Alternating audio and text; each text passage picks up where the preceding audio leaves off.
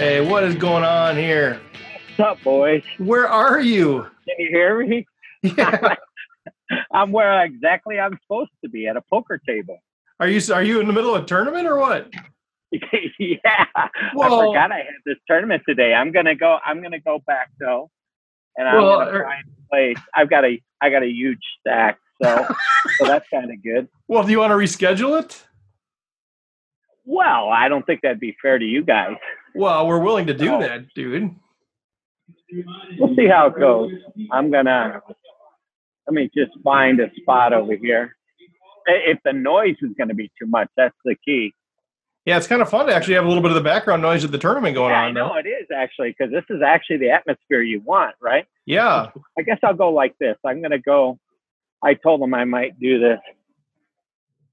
So. All right, everybody. Well, welcome once again to the Rec Poker Podcast and the YouTube video. I'm your host, Steve Fredland, and as always, we are sponsored by Running Aces Racetrack and Casino, and episode 118 already. And a couple of quick announcements before we get to Kenna. The Crazy Like a Fox is that great training opportunity that we've been talking about. Starts March 21st. Man, sign up, get out there. If you use the code FOXRECPOKER, you get half off of that. So go to Rec Poker Training. Click on Crazy Like a Fox. Check out all the details. It's going to be fantastic. Also, I just want to say shout out to all the folks that we've seen in the Rec Poker gear lately. Just today, Chris Nelson, Stacey Nelson, Brian Morey, Jill Burke, a lot of folks kind of repping the brand. So I appreciate that. It's fun to see all you guys out there doing that. And then a quick shout out to the players of the week last week at Running Aces: Alan Clemps, Nate Franklin, some dude named Steve Fredland, and Mario Scotti. So, yeah, I know. I've started doing this, sharing the players of the week, and the last couple of weeks I've been out there. So it's kind of feels self-serving, but that's not the intent. It's a way to honor our sponsor. But I had another good week, another victory. You got to enjoy the run good while it's there. And so with that, I'm trying to get through the preliminary stuff as fast as I can, because we are joined this week by one of our rotating experts, Kenna James, and Kenna's actually joining us. We have our schedule here, and Kenna said, "Oh shoot, I'm in the middle of a tournament," but here he is on anyway. Well, he's taking time away from the tournament. So Kenna, what's going on, man? How's life? How's the tournament? What's shaking? Oh, it's going great, man. I'm so much is going on. I'll try and update you. Let's see. Right now, I'm at the Venetian. We're playing a $400, $40,000 guaranteed monster stack. Looks like first place is going to pay $18,000 in this. 215 entrants. There's 98 players left. There's the board up there for those that have nice. The video assist. And I don't know. Let's see, the average stack is 66,000. I got about 150,000, so I can take a few minutes out. Yeah, and for those of you who are just joining us on the actual podcast, if you're not aware, a few months ago we also have a YouTube video. So Ken is actually walking around with a laptop showing us the Venetian and the scoreboards there. So if you haven't yet, go check out the YouTube video of that. But so Ken has got a big stack just kind of hanging out now. Everybody's blinding off a little bit. Hey, it's going to save me from getting in trouble. I'm out there a lot in the middle of the felt battling it out. This is actually a one-day tournament. So we started at noon. We're going to go till probably 3, 4 in the morning. And I just came off the HPT cruise, final table bat, finished 6th. My student knocked me out, actually, won the event. So there you go. Good news, bad news. Marty Gorentz. And so congratulations to him. But that's, how can you beat that? You have a student go to the final table. We went to the ship together, and so it was great. I had like 3 or 4 students on that ship, and they all did really well. So, but anyway, into the day, I'm glad to be on your show. Shout out to all your players and the rec players. You're doing great work, Steve. It's an honor that you asked me. I know that you've hounded me and say, "Come on, we need you on the show." And a lot of people don't see what you do behind the scenes to get people to come on your show and just contribute and help the community out. And you're a leader of that. So good for you and good for the Rec Poker. Well, thanks for your kind words. I know, we were able to get you on before episode 91, and people just loved your energy, loved what you had to say too. And so, yeah, I've been hounding you a little bit. Let's get you back on, but you've been gracious That's great. enough. I'm glad. Yeah. Hey, I was up one of the first Annie Up. If you remember Annie Up, when they got probably 1,000, 2,000 something. I don't know. I was on one of the very first ones, first episodes they ever did. So, is that right? Oh, sweet. Yeah. So you're growing. You're over 100. Congratulations. I expect to be invited to show 500. Yeah. We'll have a big celebration there. Yeah. So anyway, what can I do for you guys? Well, what we've been doing, we every few months we switch the format a little bit just to kind of keep it fresh. And one of the things that we've been doing recently is having some rotating experts come through and just going through hand histories.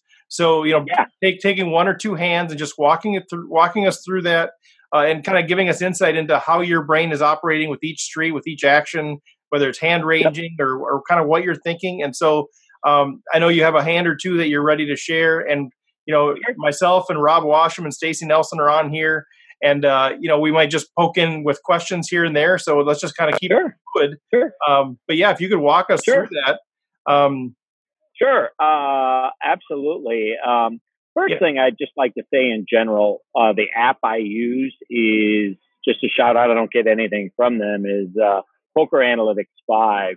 Which is just a tremendous app to track hands, and I just picked out a few that I sent you. But as you can see, for those that are saying, I got loads and loads of just hands that go back, Sweet. so for so long, and I think it's important to track your results, track your hand histories, go back, look, learn from mistakes or opportunities, and with that said, let's get after it. Yeah. So do you have them loaded on your computer? Because you can share your screen. There's a thing on the bottom of the screen. Okay. You should be able to click on share screen, kind of on the bottom. Share. Yep. Share right there. Okay. Yep. And then it should be able to select which window you want to share. Got you right here. So I'm going to share that. There. Yep. Perfect. So you see this? Okay. Yep. And for those of you who get on audio, we'll try to fill in the blanks so you can have enough information for the audio. But let me ask you this, Ken, before you get into this hand. You mentioned you're tracking your results, but I know you play a lot of live tournaments. Are you recording some of the hands as you're playing them, or how do you, is that what that app is for? Are you for recording live hands? Yeah, it is. I'm recording it as I go. Not, just interesting hands or hands that I want to take away from and learn from, or know how I got in a certain position. When you do something over and over again, you get quick at it, So at first I wasn't quick at it. Now I can enter a hand. It'll only take me one hand or maybe two at the table in which to log or document this hand. You don't want to become an accountant at the table, but if you get quick at it, you're able to log it and save it and then look back at it later. So it takes me maybe 2 minutes. Yeah, that's fantastic. Well, yeah, let's dig in. What's the situation here? Well, the reason I picked this hand, Steve, is one of the things that I coach is trying to find your release point early in a tournament. And by that, I mean, I'm looking, while people are sitting on their hands, they got a lot of big blinds and stuff. I'm looking to get out in the middle and double up. And your release point is when you have twice the average or twice the amount of chips at the table, so that you can then no longer be at the mercy of the cards or the fear of going broke when you pick up queens and the guy's got ace king or queens. At the start of a tournament, you have a lot of big blinds, but you're one hand from being out. So I open up my ranges like this isn't a normal hand that you would see. Jack 10 under the gun, off suit playing in this spot. Yeah. But the reason I selected this hand to play here in this particular table is my table was very loose passive. So anytime you're selecting marginal hands like this, an early position to play, you want to have the right environment. And this environment is a very loose passive table. I don't figure to get raised out of this pot without seeing a flop, as opposed to a tight aggressive table where they're 2 and 3 betting, and then you can't see a flop and you're putting in good money without being able to see what comes out. So, Right. so that's why I elected to play this hand to begin with. The environment was right for it. Okay. So the big blind's 100, and you're opening under the gun. You got 155 big blinds to start the hand, and you're opening That's correct. With Jack 10 offsuit. Right. Which, Okay. that even makes me shudder. But when you say it like that. So let me get this straight, Kenna. Exactly. There's some truth in it. The better you play post, the more hands you can play pre. Yeah, for sure. I kind of know where I'm at and what I'm trying to do. And so here, I'm feeling comfortable. I'm also leveraging. I'm leveling, meaning I'm leveraging my own position in my opponent's minds against them. Meaning they're assuming I'm opening with really strong here, right? Right. And here I am really weak. So I'm leveraging that consideration against them. I don't figure to get re-raised in the spot. Again, I figure to see a flop, and sure enough, I don't get re-raised. For those who have visual, those who don't will describe it to you, but those who have the visual on the YouTube, as you keep getting, more and more advanced, Steve, you'll get the benefit of seeing this hand visually play out. So I race the 3. I get 4 callers, 1 under the gun, 2, 1 in middle, and the small blind and big blind complete, obviously, probably for pot odds and just to see a flop. So the pot's 1,500 going into the flop, and I've got a multi-way hand and a multi-way pot out of position. So I've got 2 of the 3 that I'm looking for. Wait. Say that. Okay, wait. Let's stop. You say you got 2 out of the 3 that you're looking for. Comment a little bit more on that. If I would have had a multi-way hand and a multi-way pot in position, that would have been a home run, right? Okay. You try to get the stars to line up as much as possible, like having a premium hand heads up in position would be a home run, right? Having a premium hand and a multi-way pot out of position, like ace king or ace queen, not so much, right? Yep. So your hand quality and, of course, the number of players in the hand and your position are 3 things you want to look at in summary as you go into a flop. Okay. Yep. So that's my pre-flop hand summary. I've got a multi-way pot and a multi-way type hand and a multi-way pot out of position. So 1,500 is the pot. We take the flop. The flop is queen 6-3. Obviously, I have squadouche. I have air. I have. You have a backdoor 10 high flush draw. Yeah, I got a backdoor 10 high flush draw. And this is not a spot. I don't believe, as a general principle, I'm bluffing in multi-way pots, right? But I had an evil thought go through my mind here, watching the small blind and the big blind check. And that evil thought is, all right, 40% of the field is folded. I'll take a stab at this and represent ace queen. And I like bluffing. When I do bluff in a spot like this, I don't really have any value. I have jack high, so my hand's so easy to get away from. Right. So I figure, hey, this has got value to just take one stab at it. And if I get any resistance, easily give up on the hand and get out of dodge, right? Yeah, and you're under the gun, so they have to give you some credit for ace queen or kings or aces you got it. So again, I'm still leveraging that position and that mindset. Yep. Okay. Not really playing my hand here as much as I'm playing the considerations in my opponent's mind. And are you also thinking, because you said, once the small blind and the big blind folded, do you think if they had hit a 6 or hit a queen, they probably would have let out? Is that part of it? Not at all. Just they're showing weakness, right? If they were if it's different than if somebody donk bet into me, right? That's real strength, right? So yeah, they could be slow playing. They could have a 6, could have anything, but they don't know what I have either. Right. Exactly. Okay. So quick tip is when you know that your opponent doesn't know, that's potential power. People don't like to play and not know, and I tend to play okay in it. So I don't know what's going to happen. All I know is I'm going to rep ace queen here, and go after this pot like a dog going after a bone and just make a standard half pot c-bet. I get called by the middle position and everybody else folds around and we're heads up to the turn. Now, I don't just, automatically resign. This is not too bad for me because when my opponent just slacks here, there's some hands that I beat.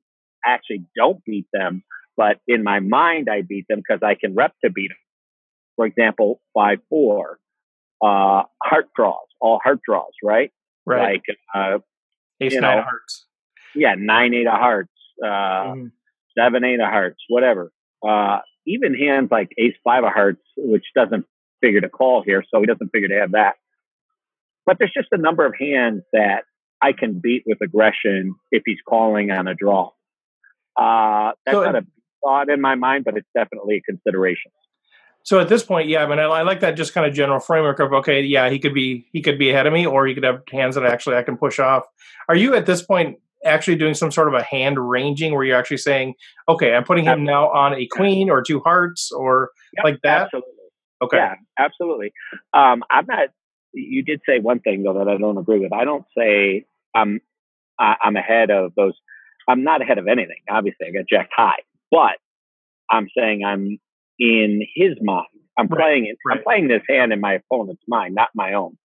Right. So as far as hand ranging, yeah, I'll go. Okay, he's got a pair. He's got a queen or a middle pair or a flush draw.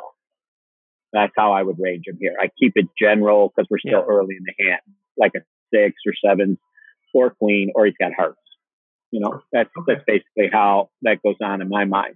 Yep. So, but still, I'm not thrilled with it. I'm probably giving up unless, something special happens on the turn. And let's see what the turn comes. So the pot is all of a sudden $3,100, which, as you can see, pots build pretty quick in tournaments. All of a sudden, my SPR here is less than 5. Right. So this pot's getting a little juicy, and I pull off a pretty cool turn card. And just so people that are listening, just to be clear, so Queen 6, 3, 9 with 3 hearts, and you have the Jack. You have the Jack 10 with the 10 of hearts. I've got the beautiful Jack. That's a good turn card for you. It is, as long as my opponent isn't on a flush draw, right? So obviously I have no idea where he's at, but he has no idea where I'm at either. So I elect, because the turn card's so good, I just now turn my hand into a straightforward play, expecting to check call one street and reevaluate on the river and just play it straightforward. I don't want to get bluffed off this hand I have by just betting out. And let's say my opponent has like Ace 6 with the Ace of hearts. He could easily push me off this hand. So I go for a little bit of pot control, and I decided in my mind to just play it straightforward from here. After I've been running without the ball for three betting rounds here. Yeah. Yeah, and sorry, I don't mean to interrupt, but no, I think it's a very good point, I think, for a lot of us recreational players. So on the flop, you feel like I just really have no equity here at all. I'm willing to bet, and if I get raised, I'm perfectly fine releasing it. I don't have any equity that I'm really giving up. On the turn, you're saying now I have enough equity that I actually want to check here because I don't want to get re-raised off my hand. And I think that's an interesting. It's a good thing to actually keep in mind. For rec players, is that because sometimes I can see like the opposite things. Like, boy, I don't have anything, so I should check. Oh, now I've got a straight and a flush draw. I should bet. And the dynamic of being out of position there sort of reverses those things. Well, and there's a couple other things that you bring up some good points, but 2 other considerations. One is the equity I had on the flop was called fold equity. And the equity I have is playing my position and getting my opponents to fold, which a couple of them did. So it's not just hand equity. There's also other types of equity as well. The second thing is, let's say I had a hand like kings or aces or ace queen here. It would be natural for me to check this turn. You see? Mm-hmm. Because this wouldn't be a great card for those type of hands. So I'm also playing it kind of straightforward as if I had a big premium hand. Okay. So Yeah. I check it, and he goes ahead and bets a third size pot, which is beautiful for me. When he bets a third, it's just so juicy because now I get to just draw for, I'm basically 1,200 to return 55. What is that? 4, 5. I need to win 1 out of 5 is 20%. And I've Yeah. got, and if he's got a pair, I've got straight and flush draws. To me, it's just an obvious call here. So that's pretty straightforward. On to the river we go, if that's okay. Yeah, well, one question there. Do you read anything into that bet size other than, hey, this is a great bet size for a drawing hand? Do you read anything into that? I don't because it's too much. There's it doesn't much. help you range him any further than you had him before? Not really, because he could just easily be slow playing, making a weak bet with the nuts as he could be with a hand like Queen 10, or an Ace of Heart, Ace 6 with Ace Heart. So there's just no way for me, at least, maybe there's other people that can narrow him enough to know if that weak bet means he's weak or really strong. So I deviate to where my own position in my own hand here is. Yeah. And to the river we go, and it's a 9. So now the board pairs with 9, right? And there's 7,000, I think it's 5,500 sitting out there in the middle. Yep. So of course, my first thought is I'm out here with nothing, and there's 5,500 out there sitting in the middle, which, as you can see, is again almost a third the size of the stack. So I have this evil thought that creeps into my head. A couple of them. One is the only way to win is to bet, and it almost seems irrational to bet, but it's really my only way to win the hand. I feel like, because if he's got Ace X anything, right, or King X anything, I'm just in water. So I'm not trying to bluff a winning hand off here, is what's important to note. I'm not trying to get a queen to lay down or hearts to lay down, or otherwise I'd play it as a polarized hand, like, just jam. What I'm really trying to elicit with this 15, I end up betting 1,500 on the river. And my reasoning for betting weak is to get marginal hands to fold. Ace high, king high hand that beats you. That didn't complete, right? King Jack, for example. Like King Jack with the King of Hearts would have bet this turn, right? Yep. But he's probably not going to call river because of how I played this hand. I played it appearingly straightforward. However, we all know now I'm running without the ball on every street. So this is just one of these hands where I'm going to win a $7,000 pot, where we start with 15,000 or whatever we did in this tournament. And it just goes to show you that I'm just not sitting on my hands and waiting for something to happen, waiting to make a hand. Right. I make the hand. I paint the picture. I'm the artist. I'm out there. Does it always work? No. Sometimes you paint a dud, right? But I think players are afraid to lose chips, Yeah.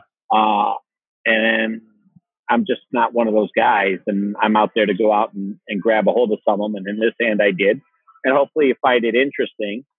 The one reason I included it here, and you asked me for a couple of hands, was just to show your players, you don't have to sit back and wait for hands. You can go out and create them. Yeah, I think there's a lot of really good dynamics here. I think, first of all, saying, okay, well, opening Jack 10 offsuit isn't always the best play, but at a loose passive table, that makes it more opportunistic there. I think the idea of betting when you have high, some fold equity but no hand equity, that's interesting. Checking when you have, maybe some fold equity but you have actually more hand equity. That's an interesting thing. I think the betting pattern of checking turn leading out river is interesting. But one of the things with that, what I just found really interesting is, and you didn't really allude to it directly, but I'm curious if this is how you think about it, is that your opponent has an entire range of hands, obviously. Right. And sometimes, I know I get stuck in this idea of, okay, I can only win by bluffing, so I need to make a big bet. But like how you, in a sense, what you're kind of doing is taking your opponent's range and saying, okay, here's the range of hands that they have that beat me. I'm not going to try to bet enough to get them off of all of those hands.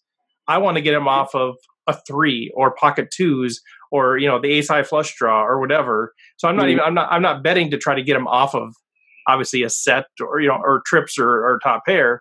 I'm just going to bet enough to get them off of that garbage because that's actually going to be a positive EV play. Yeah, that's right. Yeah, that's a very interesting concept. Yeah. Well said and well summarized. Well, I'm trying to learn from the best. Well, you are learning, and you're not only learning, you're doing. Remember, guys, it is great, and I go to a lot of these different things in clubs, and we talk about hands, and it's all fantastic. But like even now, I agreed to do this. I'm here. I'm talking about hands, but I'm also playing. Yeah, you gotta get it out there and get in practice. And but so I like both. I'm always going to be a student of the game. Yeah, I want to open it up. I know we just have a few minutes left. I want to honor your time. We'll just do the one hand. We'll save the others for later. But it looks like Rob maybe has a question. Just a quick one on the. Hey, Rob. How you doing? On the turn, he bet really, really small. Did that influence your decision on the river? Well, it influenced my decision on the turn. Had he bet a standard bet, I'd probably just fold. And no, it really didn't enter my thinking on the river. It could have, but it didn't. I just was, at that point, flying by the seat of my pants, which a lot of times you have to do, People think, okay, I got this strategy. I'm going to play this way. And then all of a sudden you get hit in the face, right?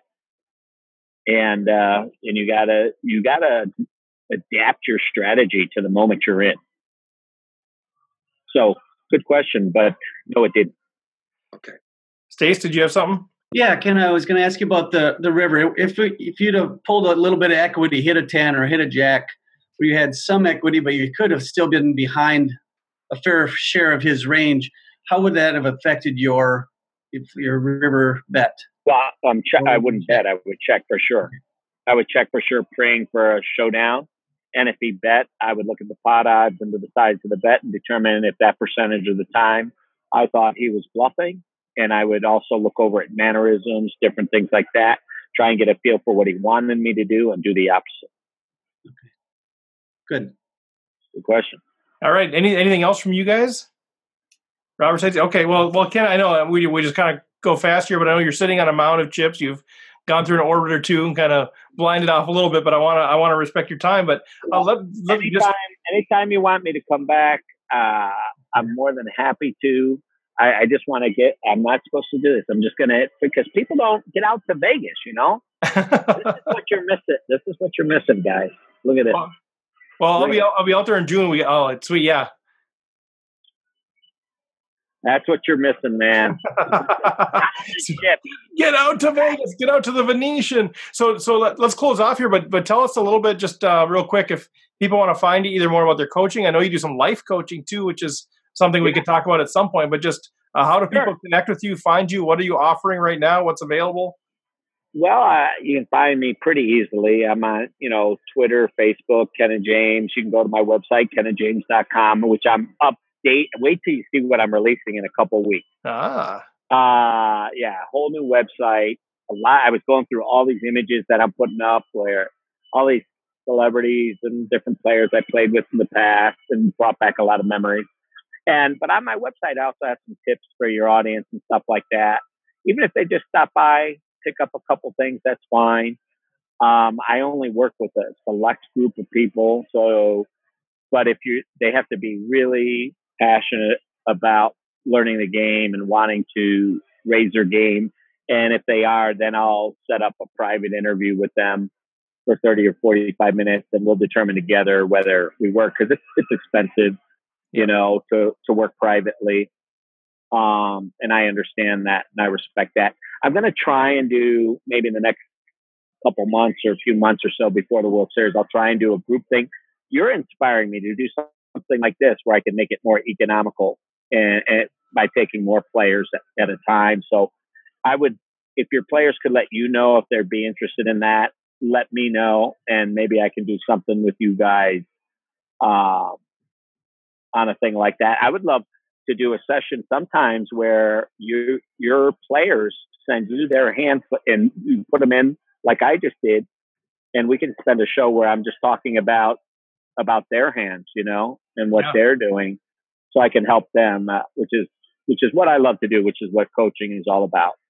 That would be great. I know, like you maybe heard in the intro, we have this thing with Chris Fox Wallace, who's a World Series of Poker bracelet winner, and it's the first thing we're really teaming up to do, where it is kind of this live, interactive, instead of just training where here's all the information, go do it. It's actually interactive, back and forth like this, and so he's going to use our platform and to do that. But I'd love to talk with you about doing something like that, because, like you're right, it makes it more affordable. Versus 1 versus 1 versus 1 versus 100 is much more affordable, especially for those of us who are playing $5,000 to $25,000 worth of tournaments a year. It's hard to justify, one-on-one coaching dollars. So let's chat about that. Rob, Stacy, anything before I sign off and go back to Chip Hack? Are you guys good? Just want to thank you for coming on. Did a great job. You're welcome, man. Let Steve know how you finish up here. It'll be fun to follow you tonight. I'll be watching. I'll be on Twitter, man. We don't go live with this till Friday, so we'll know by then. Sure. Yes, you will. So thanks for inviting me. I always appreciate talking to you guys and to your audience. You guys are in a great group. You guys are leading a great group of people. I have a mad respect for people who are studying and learning the game and trying to improve themselves and their game. So, we appreciate your generosity in helping us get there. Yep, you got it, baby. Good luck. See you guys. Bye.